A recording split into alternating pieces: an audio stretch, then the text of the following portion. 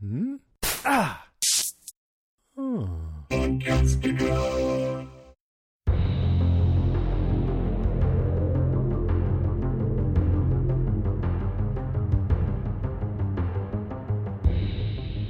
Hey everybody, I'm Rima. And I'm Sean. And this is Strange Indeed, a podcast dedicated to the show The Haunting of Hill House. Today we'll be covering the 9th episode from Netflix TV series The Haunting of Hill House, titled Screaming Mimis. I had no idea what that meant. I had to look it up. It was creepy though.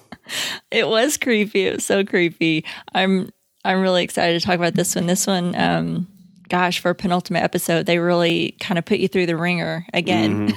Like they do every episode. I don't know why I'm surprised. Well, I'm excited to just jump into our top 5. So I'll jump in this week with my number 5 if you are ready to go.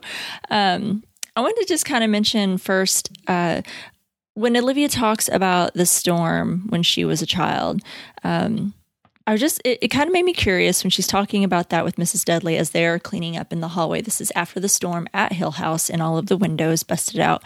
Mrs. Dudley's up there cleaning it up. Olivia stops and she's talking to her and she's helping her clean up. She starts talking about her, her father passes away suddenly when she's 12. She talks about how she didn't cry. It's like maybe she was in shock but whatever, but it all came out a couple days later and she felt like her emotions, all the emotions of that age and her grief and everything happened all in that one moment and caused this huge storm where rocks, real rocks, fell from the sky. It wasn't hail or ice or anything like that. And I found that really interesting. And she really believes that she caused it to happen. I wasn't quite sure what to make of this story. I don't know why, but I feel like there must have been some type of significance to her telling the story because they spent so much time on it. And it was so well acted, So I wanted to get your thoughts on it and what you thought of that scene.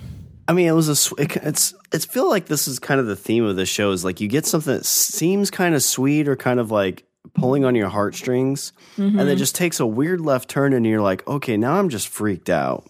Yeah. And that's what happens here. She's talking about the story, and I can't associate with much besides, like you said, she felt like she caused this thing to happen.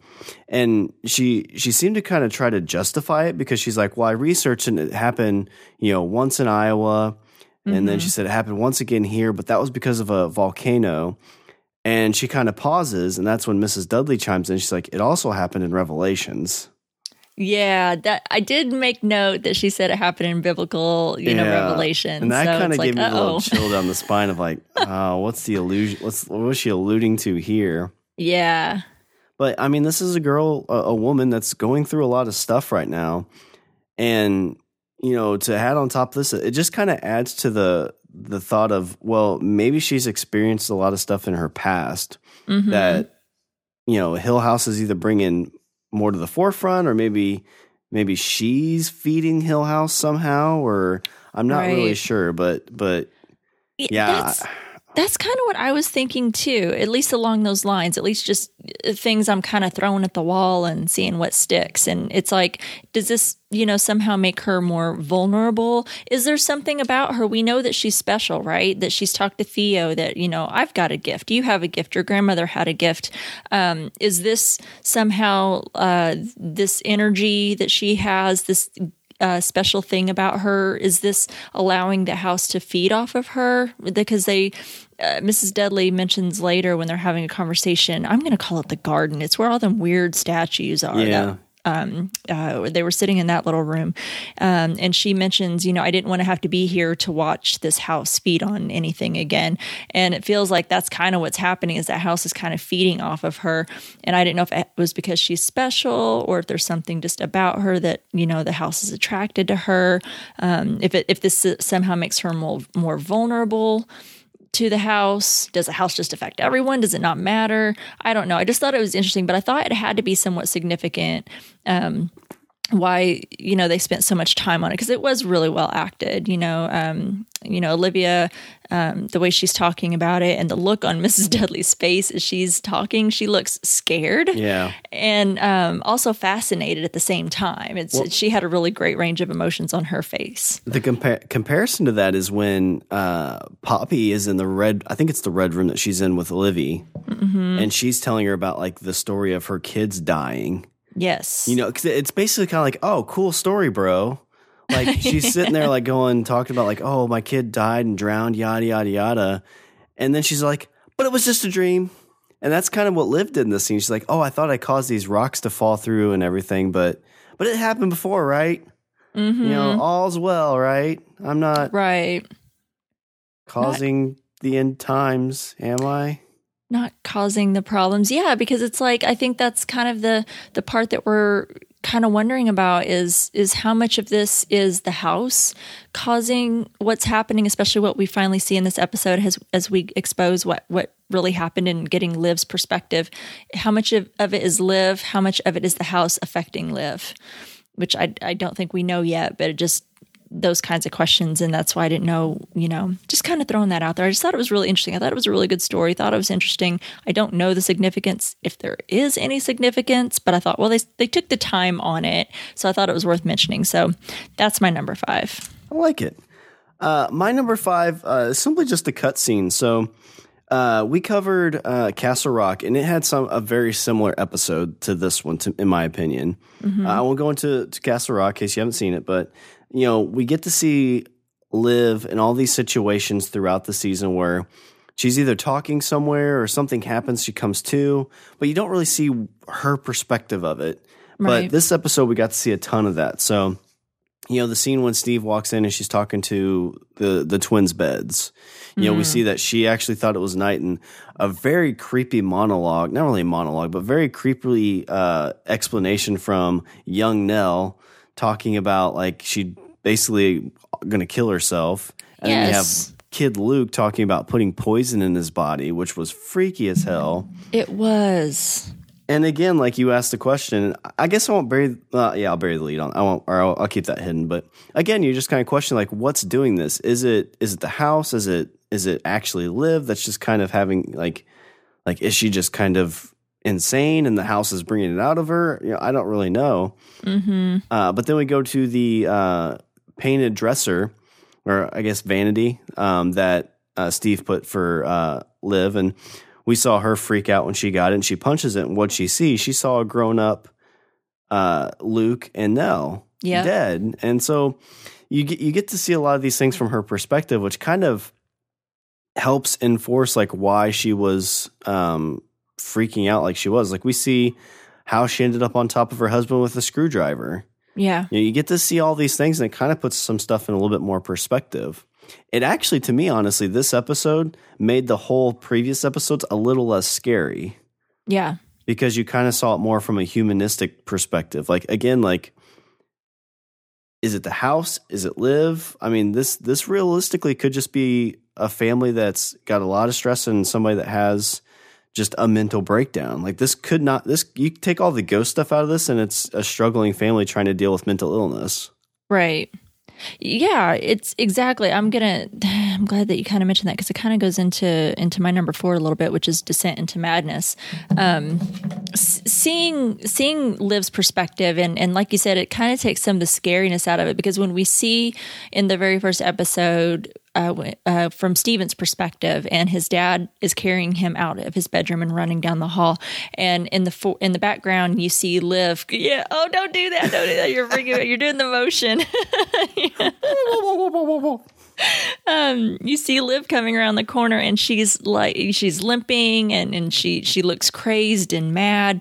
And then that's pretty much all that we get of her. But it looked really scary. And at the time, you didn't know, was it a ghost? Was it Liv? We assumed and assumed right that it was Liv at the time. But was she dead? Was she a ghost? Was she, what was happening? We were just all confused. Well, now we get that. And like you said, it sheds light on these tiny little pieces from all the kids' perspectives that we've gotten, and the stories that we were told, that the kids remember and what they experienced during those last few days of what happened. And now we get the whole thing. We get Liv's perspective, and yeah, it is less scary. And really it was sad. This whole, I don't know why why I expected to get anything different out of this damn series, because all I've done is either been scared half to death by all the jump scares or the damn hidden ghosts, or I'm crying the rest of the time, because it's so emotional. Ghosts weren't very hidden in this episode. They were not very hidden in this episode at all. And I don't know what's worse, the ones that are just that you could just see half of them tucked behind a corner somewhere, or the ones that are like, hey, hi, I'm right here. Just standing here staring. I'm just going to watch Nobody can see me but you. I know, I'm just going to watch you while you're screaming about clothes and arguing about clothes here in the kitchen. Well, I mean, the one when she was leaving, too, it was just at the edge of the stairs, just standing there. Yeah. Yeah, there's, oh, God. These damn ghosts, they've certainly gotten more brazen. It's kind of like as the house is becoming more exposed and we're learning more about it, the ghosts are kind of like, oh, it's okay for us to peep out now. The clock ghost, the clock fixing ghost. Just hanging out. I'm gonna stay in here and I'm gonna fix the clock, and then the next time I'm just gonna stand here next to the clock. Yeah. I'm just gonna hang out.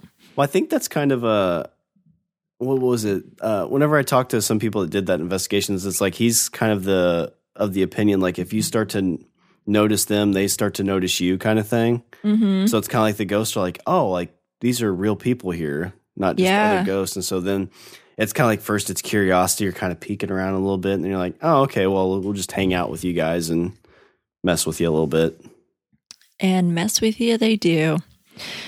I like that. That's a really good number 5. Well, like I said, that kind of goes into my number 4 a little bit, which was Descent into Madness. And so I mentioned when we first kicked it off here, I didn't know what a screaming Mimi was, but I didn't think I liked the sound of it, that's for sure. But I did look it up, and what I found is a screaming Mimi isn't actually a nightmare. As Poppy tells us, of course, we know who's the flapper who visits Olivia. So according to the Oxford English Dictionary, the phrase originated in 1927 as a term for drunkenness or hysterics. During World War II, it was a nickname for a type of rocket fired by the Germans that made a screaming or shrieking sound, but the drunkenness meaning came first. So it looks like it had a couple of meanings there. In the context of the episode, this actually makes perfect sense, because what Olivia experiences isn't really nightmares.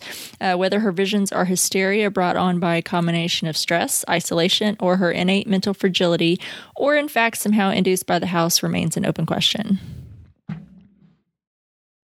So that is, I think that kind of opens up a little bit of context into this episode and what that means, because we hear it repeated quite often. And this episode was so sad to watch, how we saw, like you said, these transitions of where she's having she's calling them dream. Oh, I'm having this horrible dream. And that's what she tells Hugh when he wakes up to find her with the screwdriver at his neck. Yeah. And that's after she had just visited with Poppy in I'm calling it the Red Room that they're in. It's in this episode, it is Liv's reading room, which is again another oh, what do you mean this room exists? Because Luke, when they're kind of fighting over Cheryl's clothes, and Olivia goes down there, gets a glass of water and takes some medicine for her headache, and she's like, if you need me, I'm going to be in my reading room.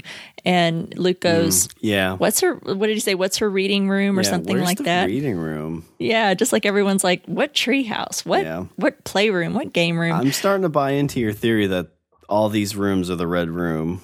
I think it is, but it's really sad to see her downfall.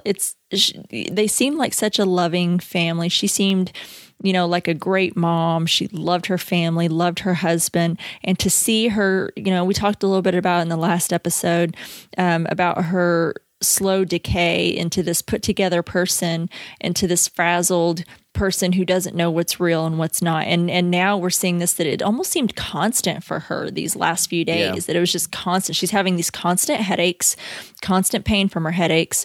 She's constantly thinks that what she's looking at is real, but then, like you said, Steve comes in behind her when she thinks that she's putting the twins to bed, and she snaps out of that, and she just doesn't even know what's real anymore. And I can't think of how terrible that it must be to be in that kind of state, to not really know, and to think that the reality is the big bad and that death is the waking release from it. And that's the thing. So this ties into my number 1. I think it's going to be kind of a question throughout, but I really am curious, like, is it the house or is it Liv? Because, like you said, there's situations where you just kind of see her to start falling deeper and deeper into this, like, madness. And even when she leaves, like, she says, okay, I'm going to go to my sister's house. I need this. She leaves, though it seems to be on good terms. But she doesn't even go to her sister's house. She goes to a hotel. And at the hotel, she doesn't look like she's sane. Like, she looks like she's still struggling with something.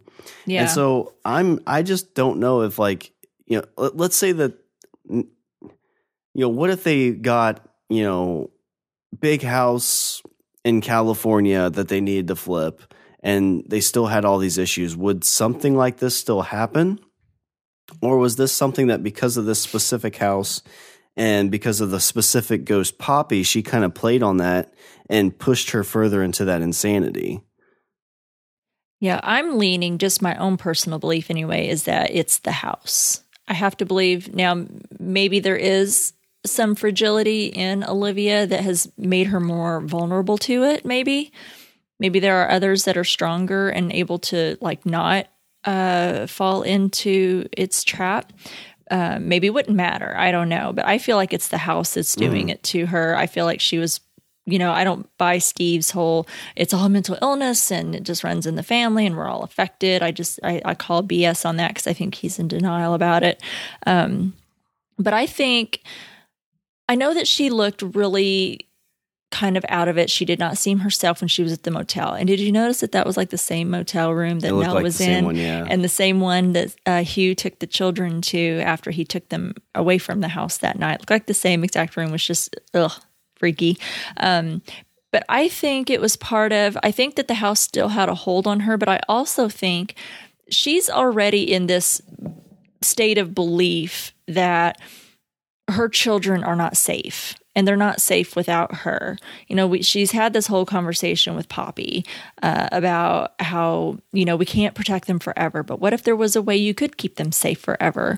And then she talks with Mrs. Dudley, and Mrs. Dudley's like, you know, don't let anyone ever, you know, make you feel that you don't know what's right for your children. You trust your gut, and it's, you know, your job to keep them safe, and only you know what's right. So she's reinforcing this whole thing. Was that bad advice from Miss Dudley? Because I think, you know, it's like, I honestly believe, like, you should always trust your gut. Like, 100%. Absolutely. If you're in a spot and you're like, this doesn't feel right, don't stick with it, because absolutely, you know, there's probably we are animals to an extent, and that's just a danger symbol.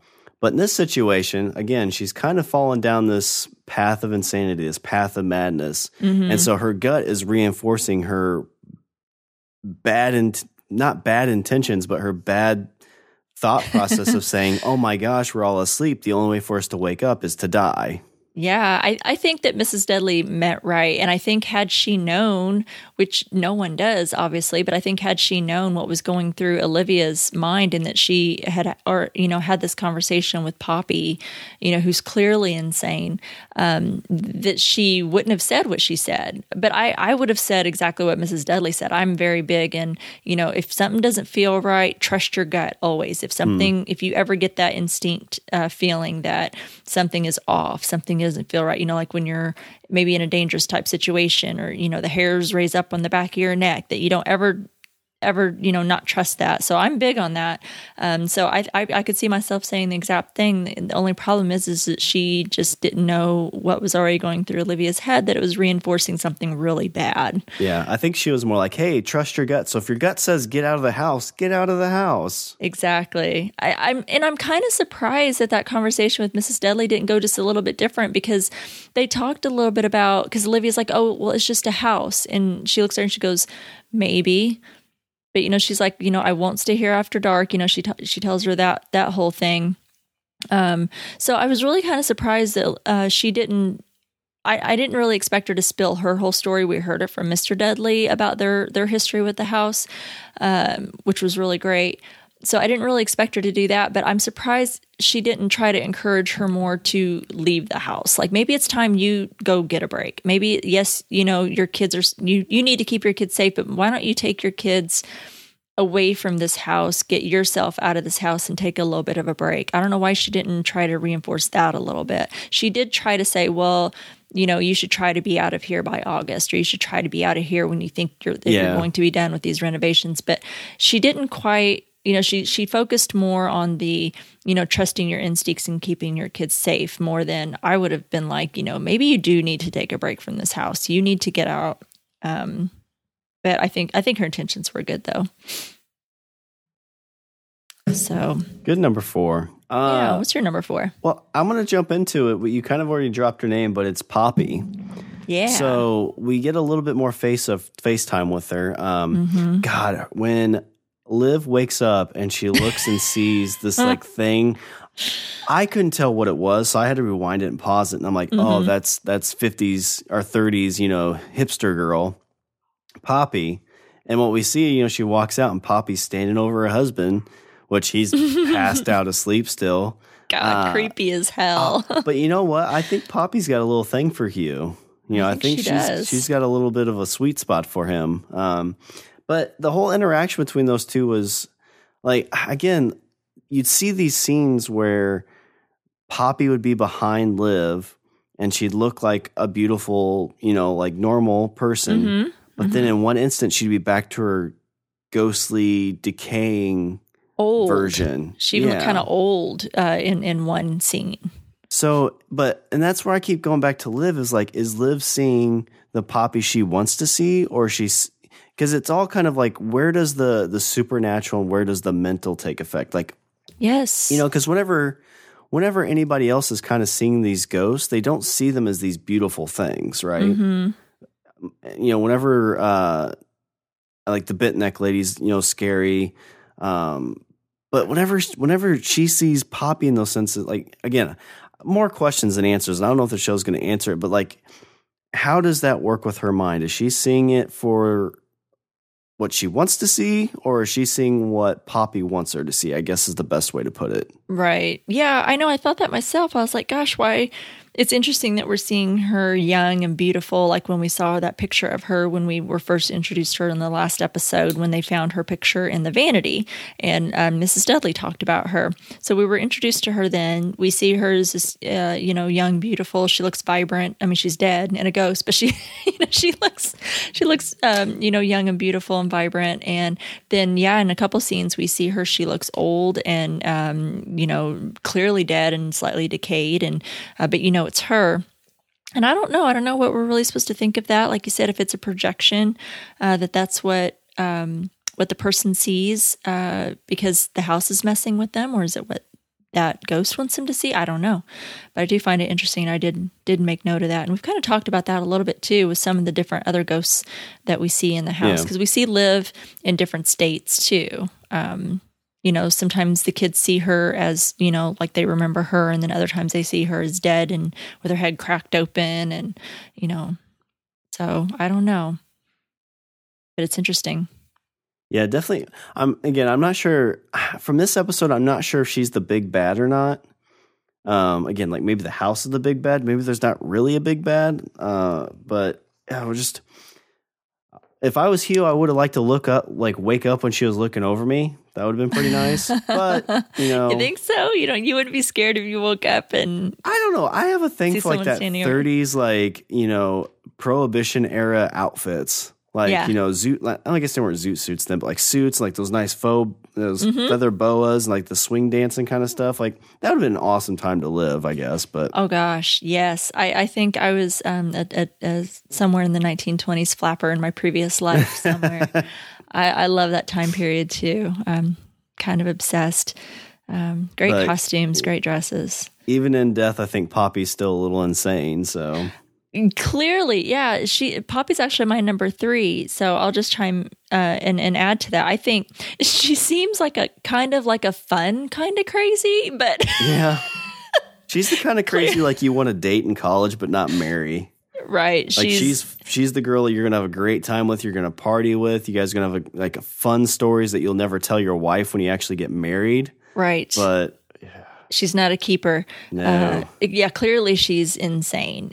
But she did such a wonderful job. I should have really gotten the actress's name. I've been terrible in this series about not getting all of the actors and actresses' names, and for that I apologize. I'll try to straighten my shit up for the last episode. But the actress that played Poppy, she was so great in that scene in the Red Room when she's telling Liv her story, and she's talking about her children, and you can kind of see this mad look in her eye as she's sitting there talking, and then all of a sudden you just kind of see this little change in her where she kind of comes back down and she's like almost sane again. And I just really found that really interesting, and thought the actress did a really great job of kind of going showing how insane that she is, and we can see how insane she is. Poor Liv can't seem to decipher that. To her, she's making complete sense.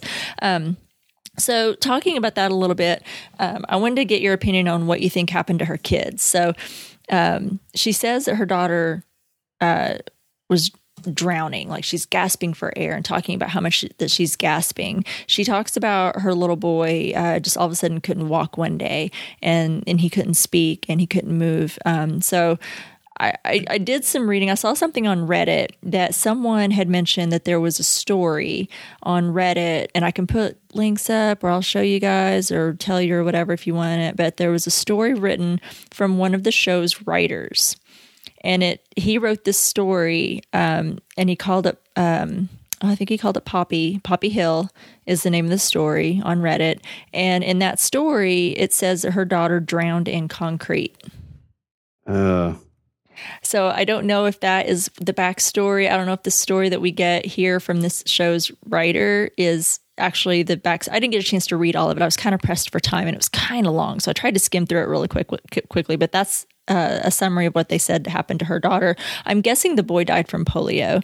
Well, that's the boy guess. we probably saw in the wheelchair. Maybe. And because she talked about him like banging and banging and banging, that might have been him in his wheelchair trying to get out of a room.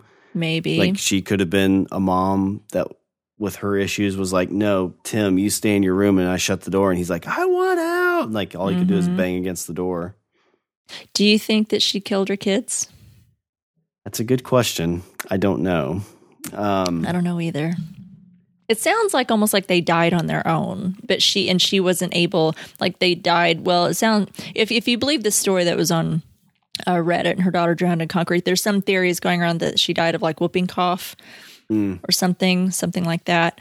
I mean, if you go with those illnesses, her children could have died of natural causes, and she felt like she couldn't protect them, and it just probably drove her more insane than what she was. And now that's why she's ended up telling Liv, hey, I know how you can keep your children with you forever. They can stay young forever. They can stay this way forever. And maybe that's why she's whispering in her, because she didn't do that to her own children. They died of natural causes, so they didn't stay around maybe or something. I don't know. I feel like I can't answer a lot of questions around Poppy because it's so vague. Like, yeah. Well, and she's a liar. It's true, yeah. At least according to what's her name? It's one of the Hills. I'm going to call her Grandma, but yeah, something Hill. She's a liar. She's a liar. She's a liar, Norman. I like her. Her. She seemed pretty cool. That was the ghost like you're going to sit on the bed and like have drinks with. Yeah, she seemed very nice. Have and like coffee. she wanted to be helpful. She's like, "What can I do for you, dear?" When she came in there, she's asking for help, and she's like, well, what can I do for you, dear? But it was funny. She's like, she's a liar. So it's like this house is full of all these ghosts, and Poppy's like the bad seed because she's the insane one stuck in this house. They all gossip about each other. It's funny to see that there's a ghostly family drama in this house. That the drama doesn't go away just because you're dead. I mean, we still have family drama. Like, watch out for the Mario guy because he peeks in on the shower and stuff. It's like, oh my gosh. I would much rather have some of those ghosts in front of me that you see than some of those hidden ghosts. That creeps me out. I wouldn't want to come out of a room somewhere and see one of them down the hall from me or in a doorway somewhere. Like the floating one. Ugh, no thanks. But I like that whole thing with Poppy. I liked her character. I thought the actress did a great job. There were even some phrases that she used that were common in like the 20s in that era. It seems like she comes from. So I thought they did a really great job. I thought she was interesting. I liked how they portrayed her insanity. I think she's interesting, but yet it made me it broke my heart how she used Olivia, and I'm not quite sure to what end that she was doing that. Yeah, even if so, I guess my opinion or my thought as I kind of think about it more. So, like, my number one again, is it the house or is it Liv? Mm-hmm. I think Liv probably had some very difficult mental stress, mental health issues. Mm-hmm. And I think if they were in any other house, it might have escalated to a point, but not to this point. Mm-hmm. So I think the house, Poppy, maybe some other scenarios with it, helped push her even further to that edge, which I guess you could say was the edge she ended up falling off of. But yeah, again, even as I talk about it out loud, I don't know if I could definitely say it was just the house. And I don't think I could just say it was definitely Liv. Mm-hmm. So it's yeah, I don't know. I don't know that we're really supposed to know right now, but I'm there with you. It's confusing. But yeah, my number 3 was Poppy. She's something else. I don't know if we'll see her again or not, but maybe that's what Haunting of Hill House 2 will be. It'll just be about Poppy. Just Poppy? Yeah. I could do almost an entire series about Poppy and her family, go back in time and could just kind of see that. And just other families that have lived there, and she like fucks with them and she like messes with them. And yeah, it would, yeah. I think that's kind of what she was doing, is just fucking with her. But so what's your number 3? So my number 3 is simply it's rat poison. Oof. So we see Liv leave, we see her come back, and Shirley goes downstairs to get something to drink, and she sees and I feel like as a frequent TV viewer, whenever you see focus on something, it's like the shotgun.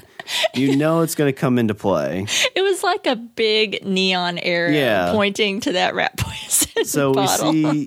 We see Hugh step back because he's still like the whole wall is still messed up. And like, instead of focusing on him, they focus on that rat poison. You're like, okay, what's going to happen here? And when Liv comes back home, we see her go back downstairs, and I was like, she's going to grab the rat poison. Yep. And the show's done a really good job of making me feel smarter than I really am, because they give you like a split second to catch up, to be like, or maybe, it's like, you see that and you're like, oh my God, she's going to do something that with her kids, I bet. And then you see her in the kitchen and you hear clinking of teas. You're like, oh my God, tea set. That's the tea party. But it's disturbing because your mind doesn't want to go there. Yeah. That's what she's doing. I mean, that was such a real kind of moment. Because, I mean, I've heard stories growing up about, because it's always a sad thing when you hear about something like that happening. I mean, yes, there's stories of parents that do these things to their kids, and you don't, like, that feels like real life monsters, and you can't process how somebody could ever do anything like that. And here you are kind of watching it in slow motion. Yeah. And what is intriguing about this is when you see it happen, in the back of my mind, at least, I'm like, oh, well, at least she didn't go through with it, because we know that Luke and Nell are both still alive to the point after this. So you're like, okay, so somebody stopped it. And the other creepy thing that happens with this, when Shirley comes down and sees her, she doesn't invite her to this tea party. She doesn't have any intention of doing anything with any of the other kids, because she's kind of thinking along the lines of like, oh, well, they've grown up too much. I can't keep them young forever. Mm-hmm. They don't need their mommy anymore is kind of what I got. Oh my gosh. And then when she sees Shirley too, and she's telling her about this, she's like, are you dreaming too? I know. God, it's so sad to see how far she's fallen. And thank God Shirley went and said something to her dad, but still a little too late. Yeah. Because we learned a few other things in this episode. We did learn a few things in this episode for sure. Oh, yeah, I know. And they did it in the basement scenes too, when we find out about the mold and we find the body in the wall. The focus on the rat poison happens a couple times then too. And you don't I mean, it, like you said, when you see things kind of in focus like that, or when they kind of focus on it for a moment and it allows you to read the label and, you're kind of like, huh, all right. So that must mean something. Now we know they're talking about some possible rats, but it feels like it's a little bit more than that. And then, yes, in this episode, we again are reminded there's rat poison in the house. And then, of course, when Liv comes down the stairs in the basement and sees it, so yeah, thinking of what was happening here just broke my heart, realizing that this is where it was going to go, because we didn't know what Poppy was whispering in Olivia's ear when she's like, well, I've got a secret, talking about how she can keep her children safe forever, that you can wake them out of those dreams. You can wake them up and protect them forever, and they'll never have another dream, and they'll always be safe. And, and it was so disturbing to hear Luke and Nell talking, pretty much describing exactly what their deaths were going to be. Yeah. Now, right now, Luke is still alive. Let's, say a little prayer over him or whatever you got, throw some good vibes his way, that's not how he ends up. And that he somehow doesn't meet the fate that we saw and that Olivia saw when she opened the door to the Red Room, and instead of her reading room, it was the morgue, and she saw Nell, and then tripped over Luke on the floor. But it was disturbing to see these adorable little children talking so bleakly about, that you're going to send us out into the dark, and I'm going to be so sad that I'm going to be sad for years and months, and then then I just have to die. And then Luke is talking about, like you said, injecting poison into his arm, and that's how he dies. And it's like, it's so disturbing to see cute little children talking about their adult deaths that way. It was just, and you can't imagine. I mean, I think that you don't have to be a parent for it to impact you, but I think if you are a parent, it really hits you in the feels. Thinking of, because you kind of put yourself in that position, and kind of thinking of that being your child or children saying that thing to you, and it just, because we would do anything for our kids, right? We would do anything to keep them safe. And it's so relatable when Olivia and Mrs. Dudley are having that conversation about keeping your kids safe, and that you just try to do the best that you can and send them out into the world and, hope that they're going to be safe, and you've done everything that you can. And it's, and that's true, because that is all that truly that you can do. But she just, she was going another route in this episode. Well, I think when you're talking about the young Nell and Luke, I mean, whenever you see kids talking about things, like especially specific to them that are like way adult, like it always kind of breaks my heart, because it's like when you're a kid, you have that child innocence. Yeah. And you want to be able to let kids hold on to that for as long as they can. And once that spark or that little bit of magic's gone, because fucking life's too hard as is. So you don't want to be like a 7-year-old kid being like, oh yeah, I'm going to be a drug addict. Or, I mean, like you always hear stories, again, talking about too much real life stuff, but kids that have to deal with real world stuff at too young of an age, it just sucks. And unfortunately, these kids had to deal with that too. And once their mother passed away, so I know. And when Nell is saying, because, what if I can't wake up because you sent me out into the dark? And what's really sad is that this whole damn thing is what makes them spiral that way anyway. They're predicting it. And by this house affecting Olivia the way that it did, it pretty much predicted exactly what was going to happen, that because of what happened and they lost their mother, this is exactly what ends up happening, or at least to Nell. Luke, at least the last time we saw him, was still alive. So I'm going right now, since that's all that I've seen, is that Luke is right now right now still alive, and that he won't end up, dead at the end. I hope not. I really don't, but because we've already lost Nell. But to know that the events that happened this night and what happened to their mom and losing their mom is what set all of this off in motion, and that Nell, and yes, other things did happen to Nell in her life that just made her so sad that all she could do was just die. And then, the tragedy of what happened to them is what sent Luke into using drugs, and has put him in, he seems to be better now. Hopefully he stays, but it's made Shirley who she is. It made Steve who he is, Theo, all of them. It's everything that they went through. It's because of what happened. And I think this show does such a great job of just reminding us that you don't quite get over your childhood traumas. You just repress them and live them out. Yeah. So anyway, that was really good. I kind of just ran railroaded all over your. Was that? Oh your no, number you're three? good. Great. I So that was my totally went number all 3. over. Yeah. So what do you have for your number 2? Number 2, I want to talk a little bit about Hugh. I have been trying to give Hugh, a lot of leeway here and some benefit of the doubt. I have really liked him. Probably more older Hugh. Younger Hugh seems to grate my nerves just a little bit.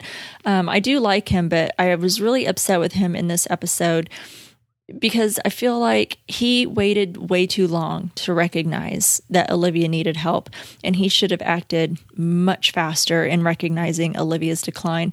But he was like so caught up in the repairs, and then of course the finding the mold in the basement and that becoming such a big job because he's doing it himself and he has so much on him. And then the stress of like, are we going to finish this house? I'm going to be over budget and all of these things happening that, I get that these are things that, has probably distracted him, but he kind of almost seemed more focused on Steve too. Like Olivia's telling him, about these dreams that she's having and what he's experiencing. And he just jumps in. I think I was too hard on Steve today because that was apparently the incident in the basement when he cut his hand on the fan. And, he told Steve to, go upstairs, go outside and play. I think I've got it from here. And, Steve kind of took that kind of hard. So he was talking about that. He's like, I think I was too hard on Steven. And, and he keeps talking about that later too. Like he's more worried about how it's affecting Steven. It's like, dude, your wife is falling apart in front of your eyes. You are supposed to know her better than anyone. And you can clearly see she's not herself. I wish he had paid a little bit more attention to it and that he hadn't waited till she's holding a screwdriver at his neck to try and help her, to listen to her, to pay attention to her and get her out of that house. Because he's had that conversation already with Mr. Dudley about, getting her out. That happened when they were down in the basement and they saw the plans when Olivia had, drawn the crazy shining plans, I'm going to call them. So I don't know. I was just a little bit perturbed at Hugh. He even sees her coming down the hall. She wakes up the next day, the day that she's supposed to be leaving, and her headache is so bad. She's in so much pain. There's all those workers in the house all over the place. Oh, and she kind of stumbles in the hall a little bit, leans against it, and he kind of looks at her and he's like, Liv, you okay? And just keeps on going. And I'm like, no, she's not okay. Stop and talk to her and get her some help. She's declining fast. And we see how it ends up. When I think goes too far. That's just an example of being way over your head and working too hard and not paying attention. And I think it's tough to say like, well, why didn't he notice? Because I think he did. But I mean, how many of these houses have they flipped that maybe they were stressed before and maybe they kind of got along with it, but now, yeah. I know it's tough because it's the same in real life. We beat ourselves up when people that we know or love, friends, family, loved ones that probably needed help and could have been showing signs that they needed help and we didn't reach out. We were too busy or too caught up in our own lives to take the time to reach out. I think it's so important with so many suicides that happen in today's world and that happen so suddenly and without warning. And I know that a lot do happen without warning. I know a lot of people are like, they showed no signs. They had absolutely no mental health issues. We had no idea. But I think sometimes there are some signs. And I think that people sometimes silently reach out for help. And I think we all just need to try to be more aware and awake and asking people if they're okay, and just kind of being there. And I think this kind of just struck a chord with me because I'm like, dude, wake up. I get that you're busy. You've got people all over your house. You've got these huge, massive, expensive repairs. You're dealing with this mold issue and that's taking up a lot of your time. But, your wife is slipping in and out of, this, whatever it is that's happening, whether you want to say it's mental illness, whether you want to say it's the house messing with her. And I think it's sex. I think you can see how it really wears on him and how he really does blame himself for that in the older version of Hugh, that he didn't do something. But I don't know. And whether or not he could have stopped it, I don't know. Because he did get her out, but she came right back. So I don't know if he had gotten to it within a day or two before that, if it would have made a difference. Would she have gotten on the plane? Would she have gotten away to her sister's and then actually gotten better for it? I don't know. But it kind of aggravated me that it took that long. So that's my thoughts on it anyway. That's my number 2. Kind of got to beat up on Hugh just a little bit. That's a good number 2. So my number 2, it's simply Abigail. Oh, we're going to go there. Yeah, so this whole show, we've talked about Luke and his ghost friend. He's like, no, she exists. No, she exists. She's real. And it's kind of thrown out little trickles of like, well, she lives in the woods. And again, like this whole show, we're just thinking, oh, it's ghosts. Mm-hmm. We see the rat poison tea party get created. Mm-hmm. We see Liv go into the room to get the kids, and she almost steps on Luke. And at first I was like, oh, okay, well, that's Luke's on the floor because Ghost Abigail's in his bed. And then, but Liv sees her and is like, oh, who are you? And again, I'm still kind of like, that's kind of odd. And then the way that Abigail talks was kind of odd, but she was wearing pajamas too. Mm-hmm. And again, the show, like I said, does a great job of making you feel smart because as she gets out of bed, I'm like, holy fuck, that's the Dudley's kid. Like, it has to be the Dudley's kid. That's the theory going around, is that she has to be the Dudley's little girl. Yeah, and they get upstairs and we see her be the one to take a drink, and she was real. Yeah. It was, God, this show has a way of subverting your expectations, because we have this whole time just assume Luke, because there's ghosts everywhere. We see them in every episode and everywhere. And, you know, she does look kind of creepy, how you'll see her at the edge of the woods. You know, Luke will kind of look at her and you see her just kind of standing on the edge of the woods looking silent and creepy. So, of course, we're all thinking that she's a ghost. And we find out the reason everyone couldn't see her, why everyone's like, she's not real. She's your imaginary friend, Luke, because she's so sneaky and she can't really be away from home that often. So she comes and kind of plays with Luke a little bit, and she's got to run back, and no one else really sees her. So, and then we know that, like, you know, some ghosts you can see and some of the ghosts you can't see. And so when Olivia sees her and doesn't just like, you know, well, what are you talking about, Luke? There's no one there in your bed. Because we see her and Olivia sees her and it's like, oh my God, I think she's real, and it's totally blowing me away. And then, of course, we heard Mrs. Dudley talk of her daughter, and she said that her daughter was the same age as these kids that she heard that were moving into this house, and that's why she had agreed to help when Mr. Dudley had asked her to help. So, and she almost said her name and didn't. Crazy, absolutely crazy that this show just floors you every time you're dealing with one thing. You are dealing with Olivia poisoning her children with a tea party, and you've got this Abigail who you swear was a ghost and turns out to be real, and your mind is just blown. At least for me, my mind was blown. Well, and the thing for her sharing that tea, having Abigail go there, since she was the first one to drink the tea and the only one to really drink it till it cooled off. Mm-hmm. I mean, her drinking it and basically dying kept her kids from drinking it. Because at that point, they're like, whoa, what the hell's going on here? Yeah. And that was enough time for Hugh to get up there. Yeah, that and Nell being a chronic tea blower because of the hot tea. She just kept blowing on the tea,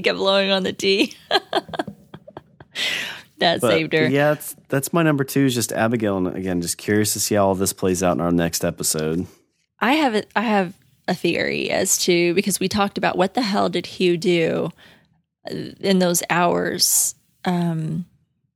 before he called the police, because we know that he dropped the kids off at the motel and that he went back to the house, and it was 3 hours before. Well, I don't think the police know about Abigail when they said, "Oh, and that other body." Yeah, it's got to be the body in the basement. That's what I'm thinking too.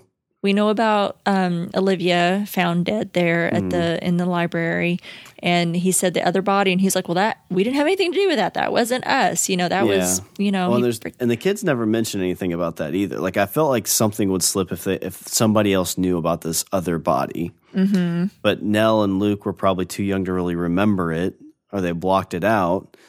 So yeah, I don't know what he did. Well, but what was interesting, and I thought that the police had talked to children, but everyone keeps telling Luke, Abigail's not real. She's imaginary. So he's 6 years old. And if the police are talking, because he tells, remember all the children are in the motel room and they're talking.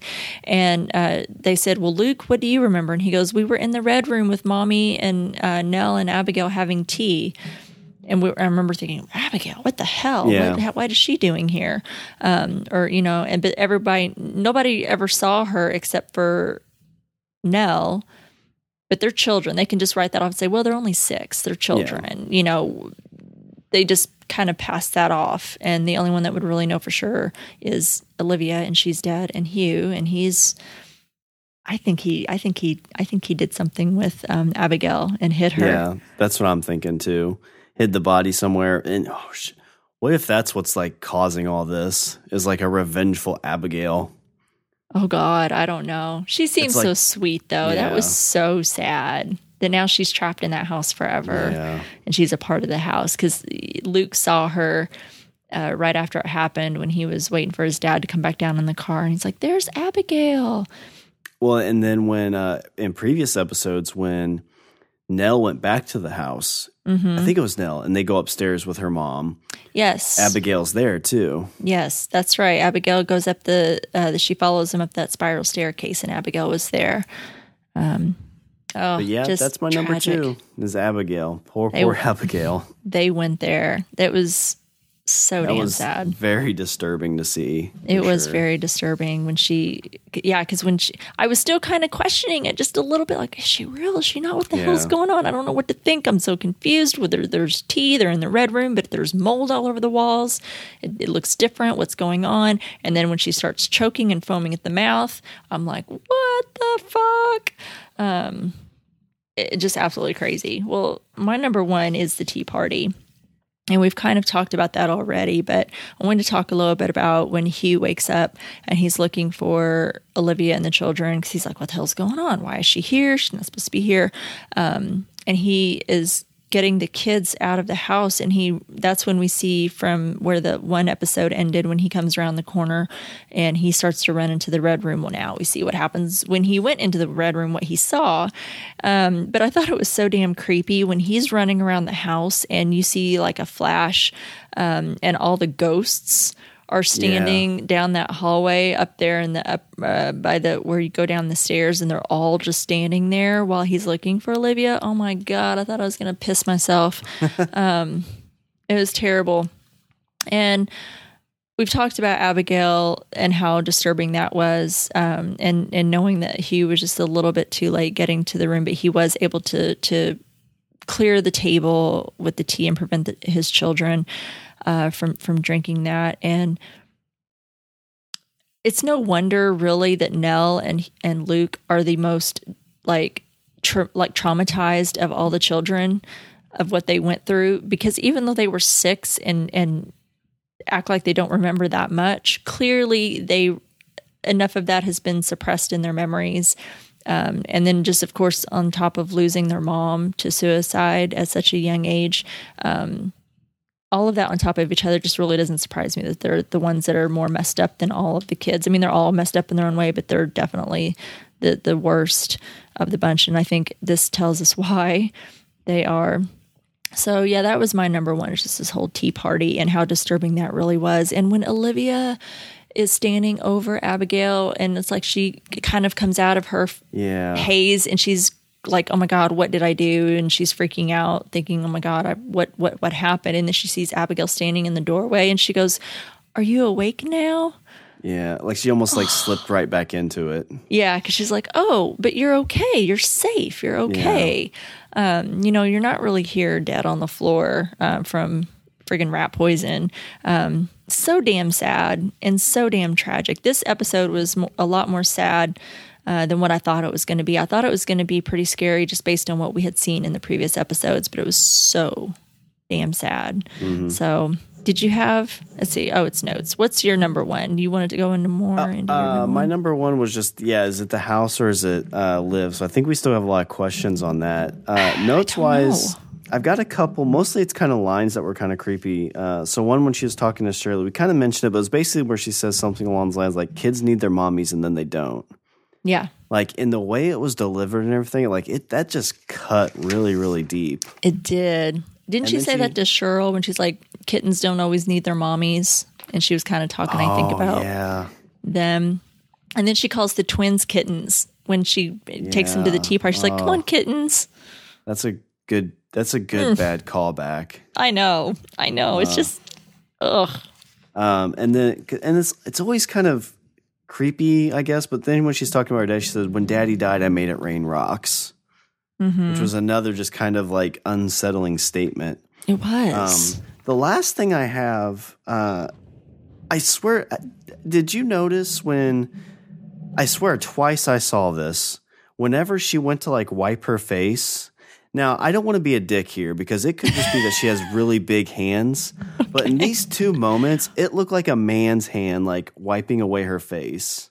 I rewound it and watched it. There's the scene where she's sitting after Hugh is like asking her about the shapes in the master map. And she says, maybe I need to go. She goes to like wipe her face. That was the second time, I think. But it just looks like her hand is just like massive man hand. Oh, gosh. And then there's another scene where she was in, I think she was when she was in it was after she tripped from seeing old Nell and old Luke in the moratorium or the mortuary or whatever it was. Yeah. And she kind of falls back and she does the same thing. She kind of sits there, kind of composing herself, and she lifts her hand up and kind of like wipes away at her face. Watch both those scenes. Her hand just looks. I swear it was a man hand, and it creeped me out. I'm studying now my own hands because I have like ginormous hands. Like I was, could grip a basketball. I have like these ginormous long fingers, and I did not notice that, but that's interesting. It was enough for me to make a note, and I was expecting something to happen with that in this episode, and it didn't. So I was debating on if I should bring it up because people were like, "Oh my God, Sean, quit being an asshole." Quit hand shaming her. But what notes did you have? So a couple that I haven't already mentioned. I wanted to talk about the one scene that just, again, kind of took me off guard and was just kind of disturbing in of itself is when Olivia was in the mortuary room with Nell on the slab. Nell rises up and she's trying to say something, but she grabs the scissors that are next to her, and I swear I thought she was going to try to stab Olivia with them. That's what I was thinking too. Kind of what you expect to happen, right? But no, what do? They decide to go for something slightly more disturbing, and that is to use those scissors to cut the wire holding her jaw shut. Yeah. Which I didn't realize they did that. They do, because there's the muscles are still like, contracting and moving and doing things after the person has died, even after they've been embalmed, from what I understand. See, I tell you, I'm obsessed with death. I know way too much about this shit after you die. But yeah, I've also heard that they have to sometimes either sew or glue your eyelids shut to keep your eyelids closed so they don't open while you're, like, if you have an open casket at your funeral, they have to like seal all those, they seal lips and they do wire the jaw shut so that it doesn't involuntarily open, and basically scare the shit out of everyone there at the funeral. But that I thought was really interesting because I really thought they were going to go for, let's stab mommy. Instead, we're going to scream mommy. How hard would that be? I mean, my heart totally went out to Liv as a mother, and thinking about seeing, because she doesn't recognize her children right away, and to see, can you imagine how that must feel? I mean, God, totally messed up. But anyway, I thought that was just kind of a disturbing scene, seeing her cut the wire and screaming mommy. So we talked a little bit about the theory of all of these random rooms. The evil room of requirement, the red room, is the reading room, the game room, the tree house, the playroom. So I saw online someone took screenshots of each of those rooms with the children or Liv or whomever was in them. If you notice, if you look again, the window, there is a view of when they're showing from the doorway. There's the window that you're facing. It is the same window in every room. Interesting. That's even good in the treehouse. So I think that just is a good, little, hey, we're the same. I wanted to mention just a little bit about how I think this house does affect Olivia. Olivia's outfit at the end, and I wanted to kind of just mention that ending a little bit too. When Olivia jumps off the damn balcony and dies, and it's just so goddamn sad. And what makes it even more sad is if the whole damn episode isn't tragedy enough, they cut to when they first arrived at the house in the beginning of the summer and they come through the doors. But did you notice Olivia's outfit? She was wearing like this, almost kind of like a tank top looking outfit and those long, oh God, I hated those long shorts so much. Does she look like a normal 90s mom? This is supposed to be like 1992. She's wearing these shorts that are like the Bermuda shorts or something. They're not Bermuda shorts, but they're those long shorts that go to your knees and like this tank top. And her hair is kind of braided or taken off to the side a little bit. She looked like a normal 90s mom. All we've talked about a lot throughout the series is how odd her wardrobe is. She's wearing these flowy satin dressing gowns, these satin nightgowns that look very out of time for her.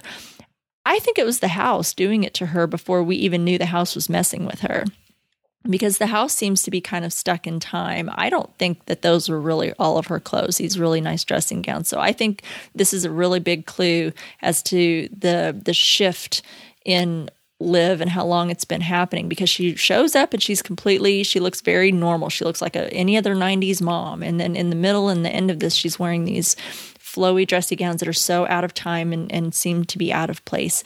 I just thought it was a clue. That's a good pull, yeah. But again, that ending was so cruel. Again, as if we can't make it any more sad, we have to give that final line when the kids are all excited. They're exploring the house. They want to go see their rooms. Hugh's like, hey, come on, you going to come with me? And she says, you guys go on without me. And that was her final line. And he goes, how could we? And they do. They don't, essentially. They don't go on without her. Yeah, we're getting like spine-tingling goosebumps from fear, and now you're getting them from like feels. Yeah. Like emotional feels. It is the feels in this one for sure. So that's all the notes that I've got that I haven't already talked about. Good notes. Oh my gosh. And here we are. We're ready for the finale. Mm-hmm. I'm hoping I get a chance to watch it. If not tonight, hopefully tomorrow. I'm not ready. I'm not ready, but I want some answers. So with that being the end of our top 5 and all of our notes, we'll go into some of the news. So we do have a couple of hidden ghosts. I know everyone loves the hidden ghosts. We didn't have any in the last one, but we did have some. Sean and I did talk about them earlier. So there was one lingering in the archway. So this one, when Hugh, in the opening scene, when Liv and the twins are asleep on the couch, and Hugh has Luke in his arms, if you look behind him on the right side of the archway, someone is hanging around. Completely creepy. It looks like the tall man ghost, kind of. Maybe not as freakishly tall, but he looks kind of out of proportion a little bit, kind of weirdly tall. So check him out on the right side of the archway behind Hugh as he's talking to Olivia, and she's kind of, what the hell's going on? Okay, so this one we talked about. It's a hidden ghost, but I don't think he was that well hidden. No. In the kitchen. So this one's got a lot of people talking, probably because this one is the easiest of the bunch to spot. We don't have to tell you where he is. You definitely saw it as you watched, and maybe like me, screamed. And that is that ghost in the window whenever Luke and Shirley are arguing over, he's wanting new clothes for Abigail. The dude doesn't move. He's there the entire time, literally just right in your damn face. Pretty sure everyone saw him. Then there was one under the stairs. What the hell happened underneath those stairs? There's always something around those stairs in the archways, and especially where that room is. So the foyer of Hill House may be its most subtly haunted room. If you look to the right of the stairs as Liv is leaving, this is when she's telling her family goodbye and she's leaving for what we think is Aunt Janet's, one of the figures is just standing there. Like he belongs there. I mean, he is not hiding. He's standing right there in the archway. So they're just polite ghosts. They like to say hi and bye to everybody. They like to make it feel welcoming when you come into Hill House. Why not? We're just going to, well, in this case, he's giving her a nice little send-off. Hey, Liv, we'll see you soon. Have a good trip. We'll be here when you get back. I don't know. Oh, God damn it. This show, so damn scary. We have a little piece from The Wrap. So we had a really nice listener send us an article in regards to something you and I talked a little bit about in our last episode about the 5 stages of grief and the children representing those stages of grief. So I guess we had some confirmation of that. They were nice enough to send me an article. So from The Wrap, it says each of the 5 children, adult children represent one of the stages of grief. This was first pointed out by Tumblr user Caged Bird Song, was one of the first to call out that amazing detail about Mike Flanagan's TV adaptation of the Shirley Jackson novel, showing that Steve is denial, Shirley is anger, Theo is bargaining, Luke is depression, and Nell is acceptance. And yes, that's also going in birth order. So good call, Sean. I think we talked about that last week. Yeah, kind of pointed that out, and we talked a little bit about that. How, and then apparently it was we think confirmed, unless Mike Flanagan just likes to mess with people. He kind of retweeted that little story and said a good catch. Oh, nice. So I just checked that too because you have the link in there, and that came from October. So unless they went to the future and listened to our episode, they went back in time to post it. They probably were the first ones to see it, but. Probably. We got to it a little bit late, but hey, we're a little smart here. We figured some of this shit That's out. Right. We're going to give ourselves a little bit of credit, a little bit of pat on the back, a little cheers, sip of wine here. We're not too bad. Good job, buddy. Okay, so that's all the news that we have for this week. I hope to have a little bit more news next week now that once I've finally watched the finale and I don't have to worry about spoilers because there's spoilers in every damn article. So I appreciate everybody sending us little things like, it's okay, this won't spoil you. So I appreciate that. But now we're going to move on to messages from the room beyond the red door, our listener feedback portion. All right, our first one comes from Lindsay Slitch, and so now we know Olivia also had an imaginary room with her reading room as Luke questions the room when she mentions it. I think you guys are right. The house is giving each person a room to keep them there. We must have missed what the room was for Shirley in her episode. This concept reminds me so much of an old favorite episode of X-Files where Mulder and Scully stumble into a patch of carnivorous mushrooms that release hallucination indoor spores to keep their prey content and still so they can feed upon. There's also a Supernatural episode where they talk about genies, where genies do the same thing. Oh. They basically put you in like a cocoon that they feed off of, and they grant you wishes essentially where you think you're living this thing, but you're not. Really cool kind of concept. Nice. Let's see. So back to our note. So I think this house is probably feeding upon its habits in a similar way. The actress who plays Miss Dudley was on X-Files. Maybe she helped with the idea. I'm curious why the room would show Olivia her adult children dead. Was it so she would actually kill them in the house? Dead Nellie cutting the ties in her teeth was so disturbing. I remember this entire scene from the previews and thinking, what the fuck is this show? If only I knew what was in store. I enjoy the scenes with the 20s type flapper ghost, Poppy. Yep, it was Poppy. Yep. The actress was very interesting and reminded me of a very young Carol Burnett. I could see it. Are we to believe she also killed her own children? Not sure. Are they ghosts in the house? Potentially. And what's with Abigail? Did Olivia just kill a real kid? So many questions and only one episode left. Yeah, good notes, Lindsay. I remember that episode of the X-Files. If you haven't heard me talk about it before, if you haven't listened to us forever, I'm a huge fan of the X-Files. And yes, the actress who plays Mrs. Dudley was Annabeth Gish was on the X-Files in the later years. So she's really great. Yeah, maybe she did. I think so. Her question here is, did she actually kill them in the house? Why would they show Olivia her adult children dead? I think that was to drive the point home that Olivia needed to, like, this was all a dream and she needed to wake her children up and also to keep them safe. And that if she sent that, because she thought the outside world is what's going to destroy her children, take her children away from her, and that they weren't going to be safe out there. And I think this was a way of showing them, like, this is what's going to happen to your kids. And I think this was a way for the house to convince her that she needed to wake her kids up. Yep, really great. We have a voicemail this week from our good friend, Steve Brown. Okay. Hey, Sean and Reem, it's Steve. I I've had a couple of drinks, so I'm going to try to keep this coherent. This is about Screaming Mean So have I. I literally just finished watching it. It freaking scared the hell out of me. But anyway, the guy, I made some bullet points, so I'm going to try to list them here quickly. I don't want to spend too much time. Okay, yeah. The guy was working on the clock again, Mario working on the clock.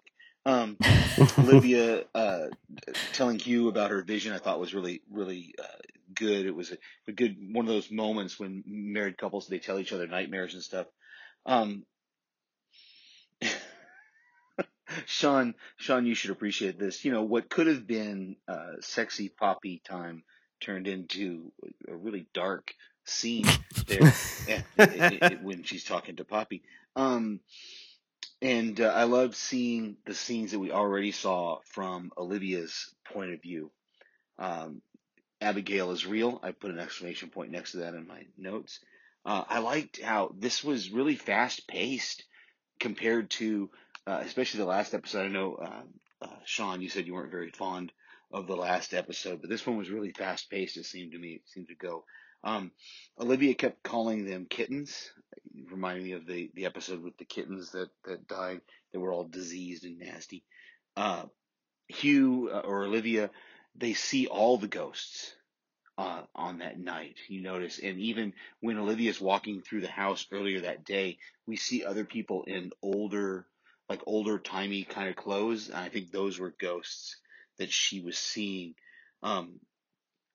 Just really enjoyed this episode, especially watching it this second time around, because this penultimate episode is leading to the final confrontation between the Cranes and the house. I can't wait to watch it again. I can't wait to hear what you guys think of the final episode when we watch it.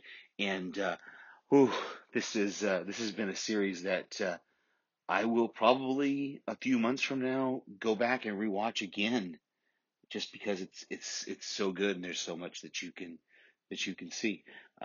Okay, can't wait to hear what you guys thought of it. Thanks, Steve. Yeah, I tried to allude to that earlier where I said with Hugh woke up and saw that, but you know that's. Gosh. Our listeners know you so well. So well. That cracks me up. Oh my gosh. Yeah, that's hilarious. It's like he heard exactly what you were saying and then sent in this voicemail. I love it. Thank you. I feel a disturbance in Sean's force. I wonder what's going on right now. It's Poppy. Oh my gosh. Thank you guys so much for your feedback. I love hearing what you guys have to say and interacting with you guys on our social media pages. And when you guys send us emails and voicemails, please continue to write in and interact with us. I have a really great time talking with you guys. So thank you so much for taking the time to write in. We appreciate it. Yeah, thanks everybody.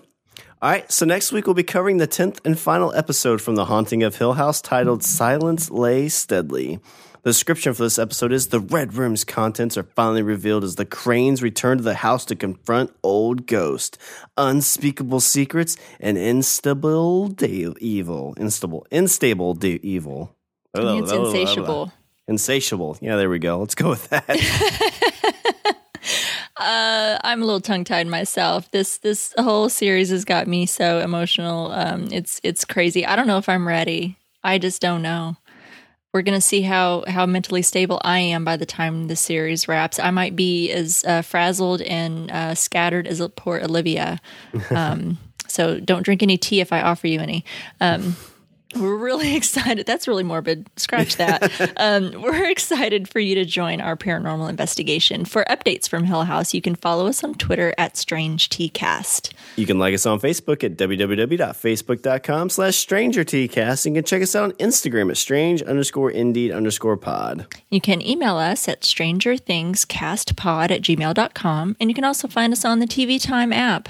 And you can find Strange Indeed and a bunch of other great podcasts at podcastica.com. Go out and leave a review for Strange Indeed and any of the other great Podcastica podcasts on Apple Podcasts. So many great podcasts. And speaking of great podcasts, make sure to check out Sean and his other podcast, The Language of Bromance, that comes out every Sunday. Yeah, we've got a really cool one coming out this Sunday where we are pitching some movies. So if you like movie pitches, check it out. I love movie pitches.